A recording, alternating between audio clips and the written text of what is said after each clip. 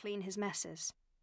The baby chattered constantly, asked for the names of plants and animals, made up nonsense poems that Larch strained to hear, for the poems always made Larch laugh.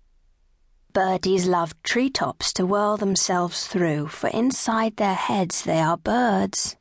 The boy sang absent-mindedly, patting his hand on his father's arm. Then, a minute later, "Father?" "Yes, son?" "You love the things that I love you to do, for inside of your head are my words." Larch was utterly happy. He couldn't remember why his wife's death had saddened him so. He saw now that it was better this way. He and the boy alone in the world. He began to avoid the people of the estate, for their tiresome company bored him, and he didn't see why they should deserve to share in the delight of his son's company.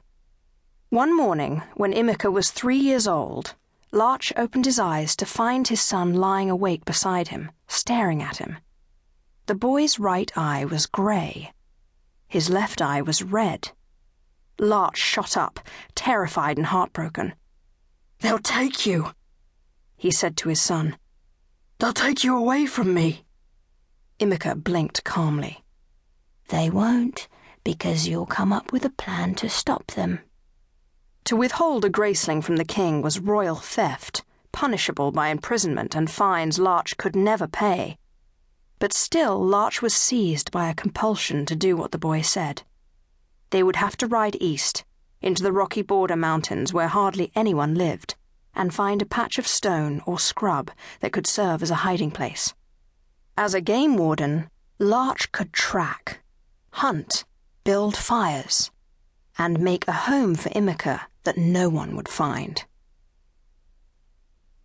Imika was remarkably calm about their flight. He knew what a graceling was. Larch supposed the nursemaid had told him, or perhaps Larch himself had explained it and then forgotten he'd done so. Larch was growing forgetful. He sensed parts of his memory closing up on him, like dark rooms behind doors he could no longer open.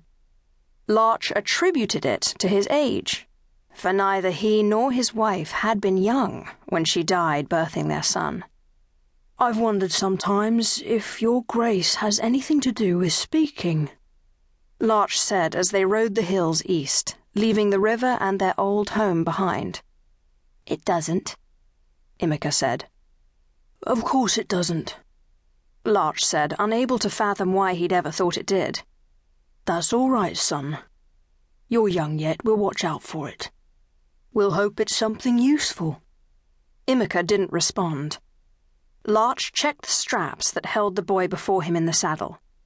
He bent down to kiss the top of Imika's golden head and urged the horse onward. A grace was a particular skill far surpassing the capability of a normal human being. A grace could take any form. Most of the kings had at least one graceling in his kitchens, a superhumanly capable bread baker or winemaker. The luckiest kings had soldiers in their armies graced with sword fighting.